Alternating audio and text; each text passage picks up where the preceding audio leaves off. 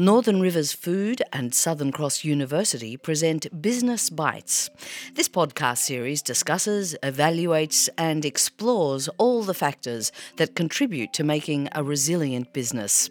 I'm Angela Caterns, host of Business Bites, and in each episode I'll bring you wisdom and insights from forward-thinking academics and leading industry experts about what really helps a business stay relevant and thrive. I'll talk with business and thought leaders, asking them what lessons they've learned from personal experience. I'll chat to food businesses of every size and every nature, restaurants, manufacturers, growers and producers, agri-tourism operators, marketers, legal and financial experts, and everyone in between. Today's episode builds on an earlier topic where we learnt about the importance of regular business health checks. In this episode, we're sinking our teeth into one important aspect of that, business finances. We'll be taking a deep dive into the financial health of your business, what to look for, what to worry about, and some of the ways you can monitor your financial position. Our first guest today is Jennifer Harrison, Senior Lecturer in the Faculty of Business, Law and Arts at Southern Cross University. Jennifer has over 20 years of higher education experience teaching, researching and publishing around topics including entrepreneurship, strategy, management and marketing. Prior to entering academia, she held accounting positions in the advertising industry, so she brings a wealth of knowledge and practical experience to today's topic. Hello and welcome, Jennifer. Hi, Angela. How are you? I'm very, very well. Thank you so much. So I know that one of your areas of expertise and interest and work is financial literacy. So for a business owner, what does that actually mean? So the financial literacy is really just about being able to understand the financial statements, to be able to read them, to be able to understand the numbers going on in the business. If we're looking at it from a business perspective, yes. So, I teach accounting and finance mostly to master's students doing an MBA or some kind of similar management course, and a lot of them kind of come in. They're really great probably at their kind of area of expertise, the more operational side, and they come into an accounting unit and with a bit of trepidation, or even anxiety. I find that they may be scared of numbers or their ability to understand them, and then others come in that are think it's really boring. But I think it just boils down to the fact that they don't really understand the story that the numbers have to tell. They can't read the matrix yet. So, the financial numbers are really just one way of viewing the business. And they do tell a story about what is happening at that strategic and operational level, just translated into monetary measurement. So it's really important, I think, for business managers to have some financial literacy and be able to switch between strategic, operational, financial views to get the most out of the business. I think for some people, though, that doesn't come naturally, that kind of knowledge, that kind of ability to read the numbers and know what they're telling you. Where do you get those skills? Well, you could get those skills from practicing, talking to your accountant, talking to your financial advisors, maybe doing a little bit of training, there's some really great books out there on just kind of basic accounting, basic financial statement analysis. That's basic financial management. They're the kinds of ones you want to look for. You could just kind of start with something like that. Mm-hmm. I mean, there are people who go into business with wonderful creative ideas for the business, but little to no knowledge of the financial side of things. Should that discount you from starting up a business like that, a creative kind of business? I don't think so. You can always get external help for various things in your business, including the accounting and financial management. You can call in some help there. So I wouldn't let that put you off. But I think to be able to work slowly towards building your skill in that area, and your ability to read the story and the numbers is really important, regardless, just over time. Is it important to not be afraid of the numbers, or to try and not let your eyes glaze over when you're hearing them or seeing them? Yeah, certainly. I'm a bit of a nerd, so I kind of like them. I can. Some people like reading a book in their spare time. I like sitting in front of a bunch of numbers, which is, I know it's a little odd, but anyway. But yeah, I think using the financial statements to help you run a business it's a lot more than just recording the numbers or having someone record the numbers for you. You need to, a lot of small business owners now, they'll have software that tracks things and records things, but then they're not using that information to its full capacity. And I think that's maybe an angle to take if you feel a bit nervous or scared or bored, is to look at it as yet another piece important set of data for managing your business. And I mean, I learned this years ago that small business owners tend to avoid these things as an undergraduate student and before accounting software had become widely available. So I might be giving away my age here. I was doing a couple of casual jobs, for some small businesses, and the owners thought they were doing the right thing by getting me in there to kind of go through their shoebox full of receipts and write up a nice, tidy cash book. But in the end, what happened was that they weren't doing anything with that lovely, nice book I wrote up. They weren't asking me to do anything with it, and all they would do with it is give it to their accountant for tax at tax time. And so, ultimately, the purpose of that whole process seemed to have been about meeting the ATO requirements, which is essentially useless in business management. So I think, those guys were lucky that they had a solid business that would be pretty hard to make fail. And they had no major external shocks at that time that would have thrown them in the deep end. And so, Jennifer, do you think that there are some common fears or attitudes about financial management that causes some business owners to, stick their heads in the sand? Yeah, I think so. Generally speaking, they're well, it probably just boils down that they get too busy. And what do we do when we're busy? We focus on what we know best, and we focus on the day to day. So, if you're operationally inclined, you're going to spend a lot of time in that area. And Yeah, that's probably what it boils down to. yeah. And so, assuming we can get business leaders to be brave enough to embrace the world of numbers, what is it they can expect to discover or uncover as a result? What can they read there? Well, What's yeah, the story? I think at the moment, one of the really important things to obviously plan for is inflation. Right now,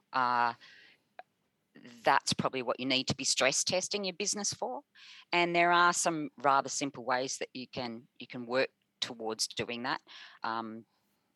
And that means keeping a close eye, and I mean, you can ask your accountants to help you with this, on things like profitability, efficiency, and liquidity.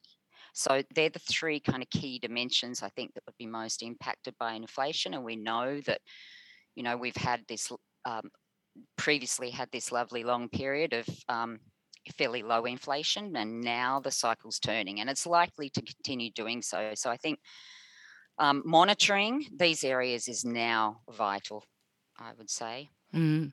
You mentioned there were a few tools available to the business owner to deal with possible rising inflation. What are they, Jennifer?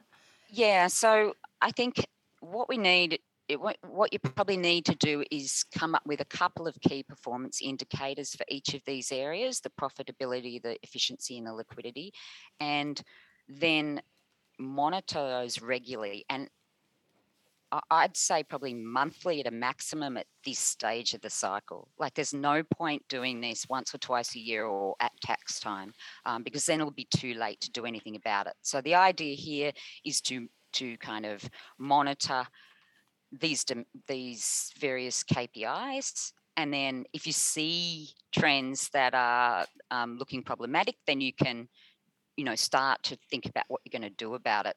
So, I mean, I could go through a couple of different key examples of Mm-hmm.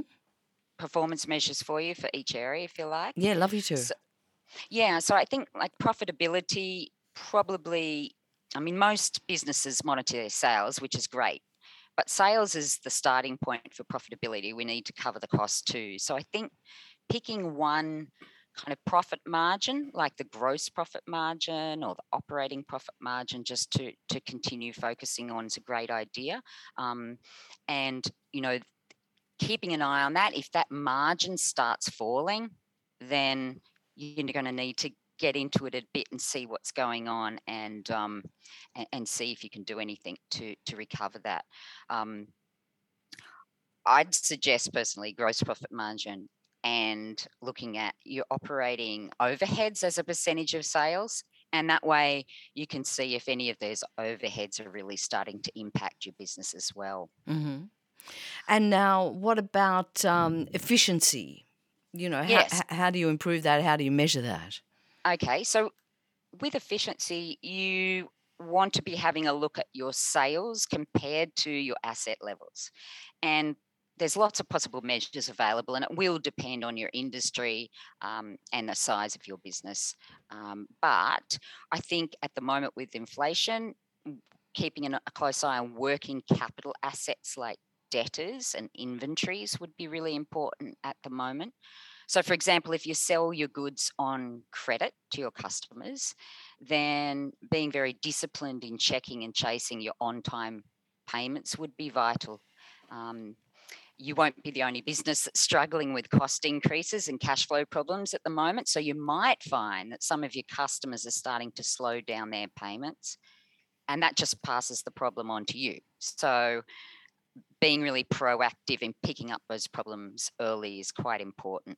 And maybe monitoring if you've got a lot of stock, monitoring your stock levels too and your turnover speed on those, making sure you're not holding too many inventories because that costs money just holding them, and trying to speed up the turnover, which will help cash flow as well. Mm-hmm.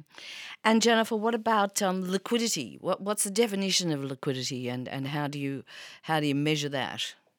Yes. Okay. So liquidity is basically it basically boils down to cash and the ability to pay your bills. So I kind of try and think of it as, monitoring your cash flow. I think, for a small business, that's really the most important thing you could do in this area. So, inflation can cause havoc with liquidity. Input prices are going up. You're still charging the same price for your to your customers, and then, in addition to reducing profitability, that also means that your cash flows draining faster. So it's really important to focus on that. And I think probably the easiest thing to do, the simplest option, is to maintain like a rolling monthly cash budget. Oh, scary.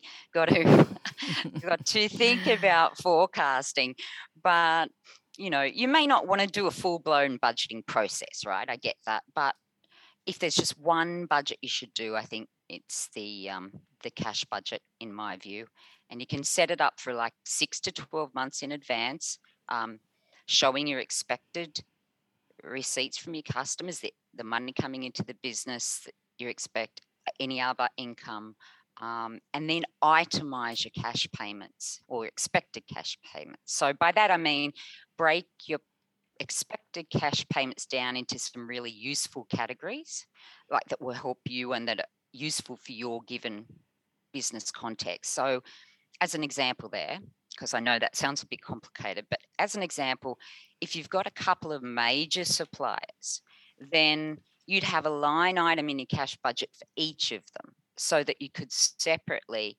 see what's going on, like forecast the payments to them, and then also see what's actually happening there in terms of trends if you then compare your actual cash flow Mm-hmm. uh, to that budget, which is a great thing to do, particularly at the moment.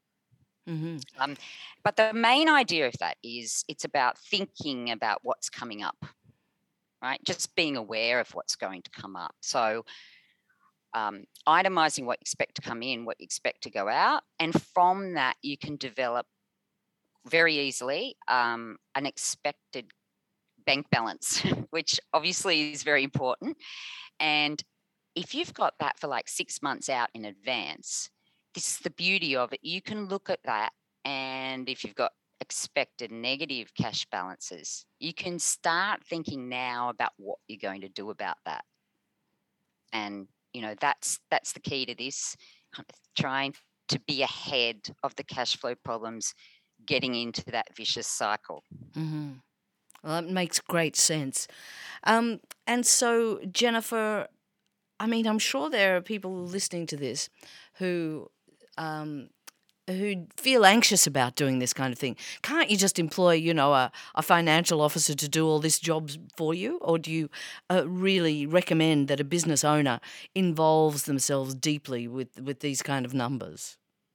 Um, of course, you can employ someone to do it for you, but if you just then, like as I said before, when I was writing up the cash book for those small business owners, and then they weren't even looking at it or using it, then it's not much use. So I think if you feel that you need to, you get support in getting someone to help you develop this, and try and learn from them, and learn to read it and learn to understand the patterns you're seeing yourself, so that you can then if you're in a smaller business and you haven't got the luxury of having yourself a finance manager, I think it's worth learning it. But even if you have got that luxury, it would be, as I said before, it's really useful to be able to swap between perspectives of the business. You can take a much less detailed view of it, of course, if you've got a bigger business, but to still be able to understand what's going on in all your areas is how to get the best out of the business. Fantastic. So, learn to love your numbers, embrace them. Yes, financials are your friend. Perfect. Jennifer, thank you so much. It's been a delight to chat. Yeah, you too, Angela. Thank you.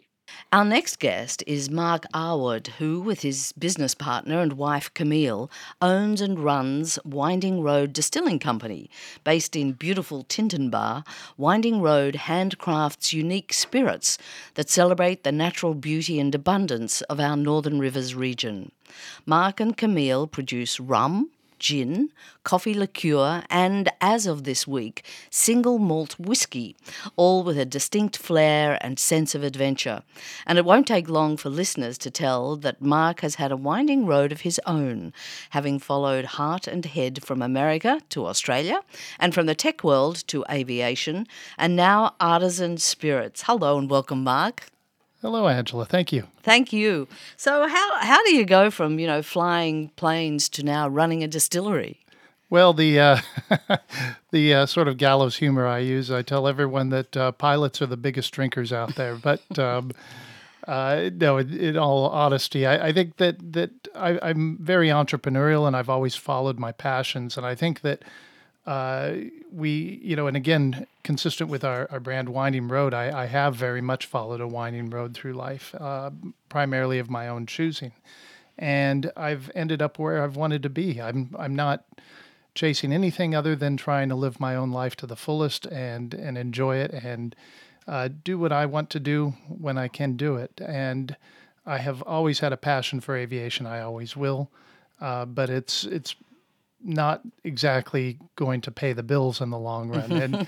And I have loved fine spirits, particularly rums and whiskeys, and the opportunity to start Winding Road Distilling hit as a bit of a bolt out of the blue several years ago, back in 2015, I think. And we, my wife Camille and I, have pursued it whilst holding down other jobs and other roles, and raising two wonderful kids. And it's really a passion. It's something I love. I wake up every day excited to get into it. Fantastic. But so where do you get the skills to suddenly become a maker of these amazing liquors? Well, that's a really good question, and it's something that is sorely lacking is really good access to training for distilling. Uh, for me, I have a absolutely insatiable love of reading, and so I've read absolutely everything I could get my hands on around distilling. And I did some work experience with a couple of other distillers, and I took a course, and I am still filling in the blanks. There's a lot to know and learn, and I think that I will depart this world still not knowing the majority of what there is to know about distilling. Winding Road is only a young business, but I understand you've already won awards and developed a loyal customer base.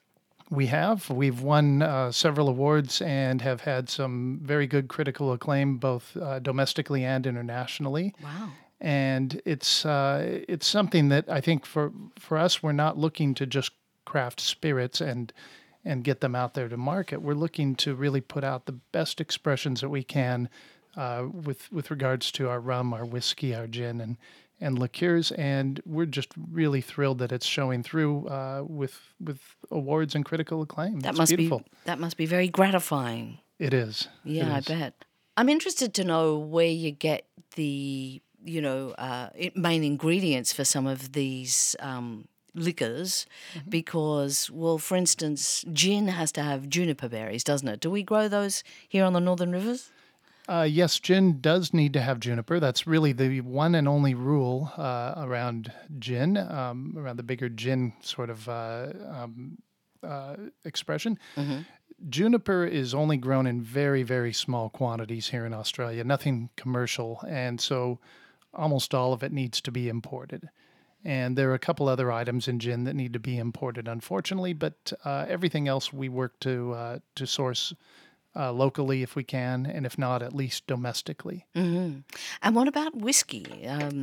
What's the main ingredient of whiskey, and where do you source that? Well, whiskey is essentially a spirit created out of grains. So whiskey can be created out of malted barley or rye or corn or wheat or any other grain, really. Now, the most common are typically corn-based or malted barley-based. We're currently doing a single malt whiskey, so that's malted barley. It's all New South Wales grown and malted. Fantastic.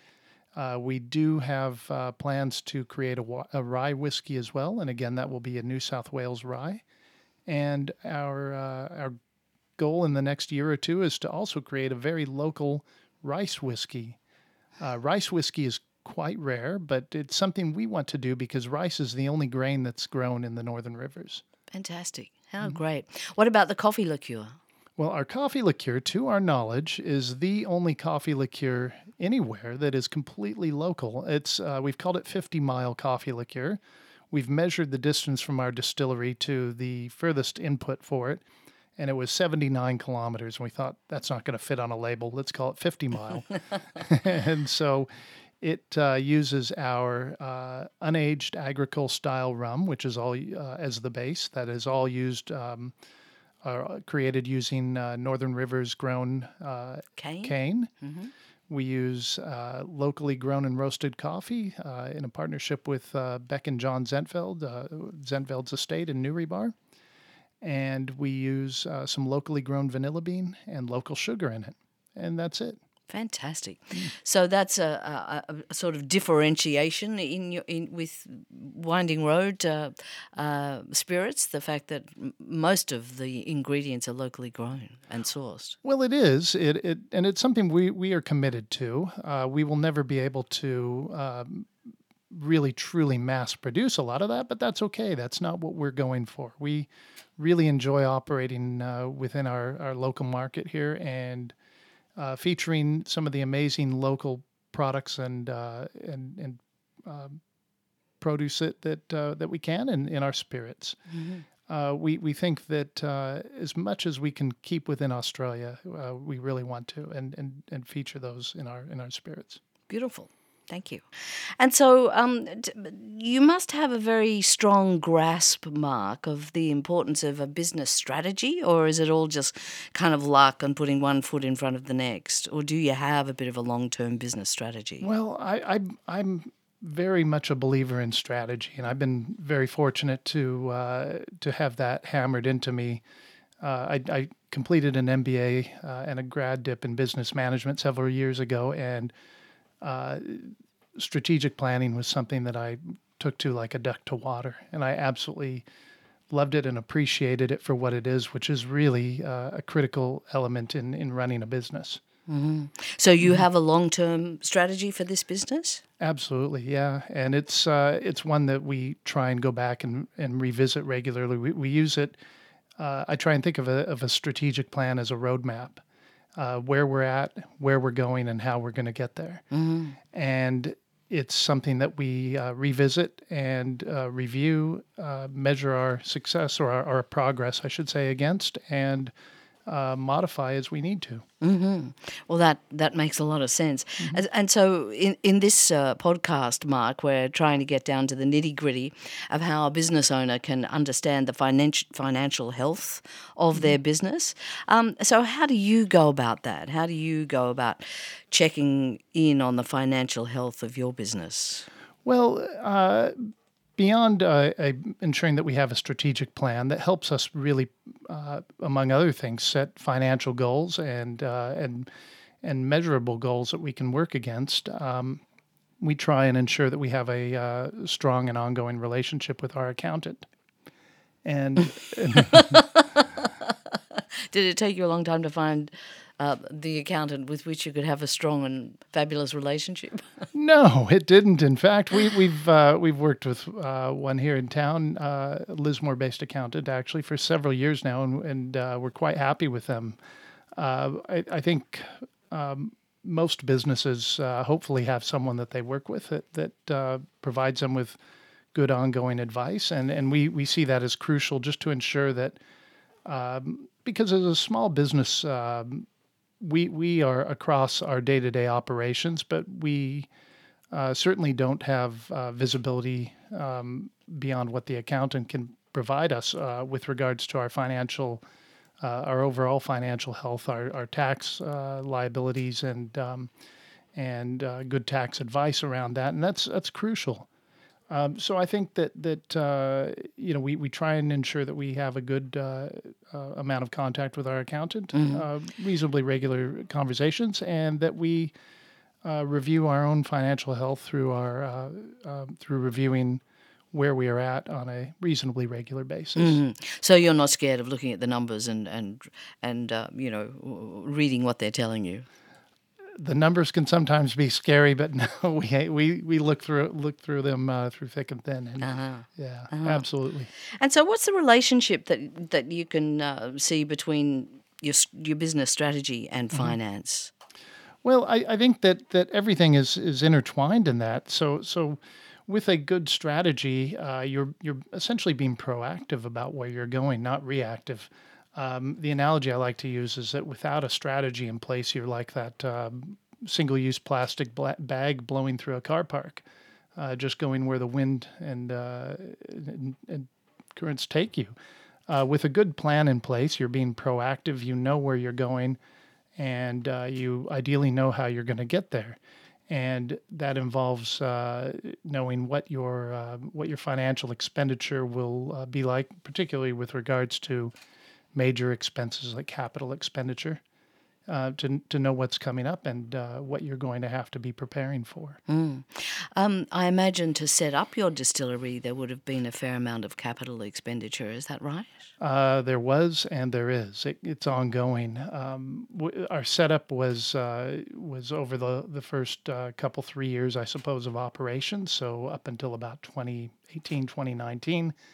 And we are in a phase now where we are actually looking to grow and open up a tasting room and have a larger distillery. And that's leading to an entirely new round of expenditure. And it's something we really have to keep an eye on and know what is coming up, and knowing that we have the financing, whether it's cash on hand or financing available to meet those obligations. And so, Mark, back to the finances, and you said that you have an accountant who you work closely with and who you trust, but you also look at the numbers yourself. What are some of the key measures that you do look at regularly? Well, we're looking at mainly our profit and loss, our income, our expenditure, our receivables, and our payables, and those give us a good snapshot as to where we're at and how we're performing against where we were hoping to be at any point in time. And what about, practically monitoring and reviewing? Do you rely on a particular type of software or reports? Well, we do, and we're really fortunate as small and medium businesses these days are really fortunate compared to where we were even just a few years ago with the advent of a lot of very powerful accounting software tools that can call up reports and at the click of a couple of clicks away. It's really easy, and it's very helpful. And so do you employ people, or is it just the two of you? At the moment, it's the two of us, and we do have one casual employee. But we're at the point where we're going to have to be hiring a couple of staff, primarily in the sales and marketing, sort of promotional space. And so you mentioned about we're back to the numbers now. How often do you review the numbers? How often do you check in on the health of the business? Well, for us, we're reviewing them on a monthly basis, and that may be adequate for others. It may not. Some may want to look at them more frequently. Some businesses may be a little less. It's challenging. I mean, as small business owners, we're all time poor, and we can work 8 days a week if we had that opportunity, I think. And so we have to make the time to do it. We have to sit down and consciously put some time aside to look at those numbers, review them. And for us, on a monthly basis seems to be about right. And is that kind of a set in your diary each month, or do you just kind of agree on when you've got a couple of hours to spare to do this job? Oh, it's fairly set for us. We tend to look at the numbers around the 20th of each month, and it gives us a good idea of how we're tracking during that month, what we can look towards for the next month, and where we're at. And so do you use those numbers to plan the growth of the business? We do, although I think that the growth is more something that we look at the larger sort of, to use a flying analogy, the 30,000 foot view. We look you've done. I'm hearing a bit of flight talk in there. You've been talking about currents and the wind, direction of the wind. Yeah, so it's something that we tend to look at more when we're reviewing the strategy and discuss. I think looking at the numbers is more just tracking on how we're going with regards to where we want to be. And so finally, Mark, looking back over your previous roles and your various experience with starting Winding Road, are there any words of advice about understanding the financial health of your business that you would care to share with those just embarking on this journey? Absolutely. I would say that a couple of things is it's absolutely crucial to have a good strategy in place. And a lot of businesses, they look at it as a business plan. I much prefer the term strategic plan, and it's something that you don't want to write once and put on a shelf and forget about it. It's something that you need to constantly review, revisit, and make sure that it's current and fit for purpose, essentially, for what you're doing, and that you're actually using it as the tool that it should be. And if you don't have the skills to write one yourself, the money spent on hiring someone that can do it is worth every cent. The other thing I suppose I would say is, some lessons I've learned the hard way along the road is to quote the old U.S. President Ronald Reagan, is trust but verify. So with regards to accounts receivable, you can build great relationships with your customers, and as well you should, and operate with them and make sure that you know what their financial health is as well, because if you're extending payment terms to them, they can be a great customer for a long time, but then something happens with them if they're mismanaged or they run into headwinds, and they can leave you high and dry with a fair amount of money owing.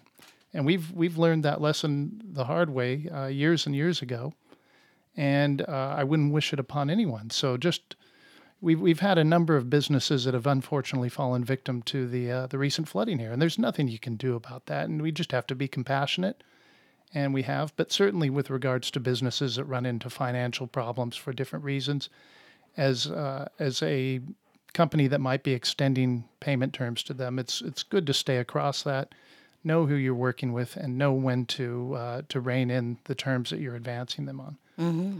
So. Fantastic. That makes a lot of sense. Hey, and Mark, so how far ahead are you strategizing? We have a strategy that we operate to that's out 5 years. Wow.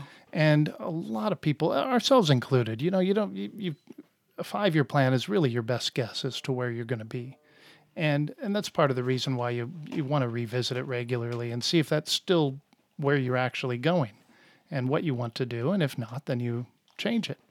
You readdress it. But we do try and project out for 5 years. Mm-hmm. Fantastic. Mark, so great to talk to you. I really appreciate your time. Thank you for joining us. Thank you very much, Angela. On Business Bites. Thank you. Today, we've talked about profitability, efficiency, and liquidity. We've even talked about gin. Our two fabulous guests, Jennifer Harrison from Southern Cross University and Mark Awad from Winding Road Distillery, helped us take a deep dive into the financial health of a business, what to look for, what to worry about, and some of the ways you can monitor your own financial position.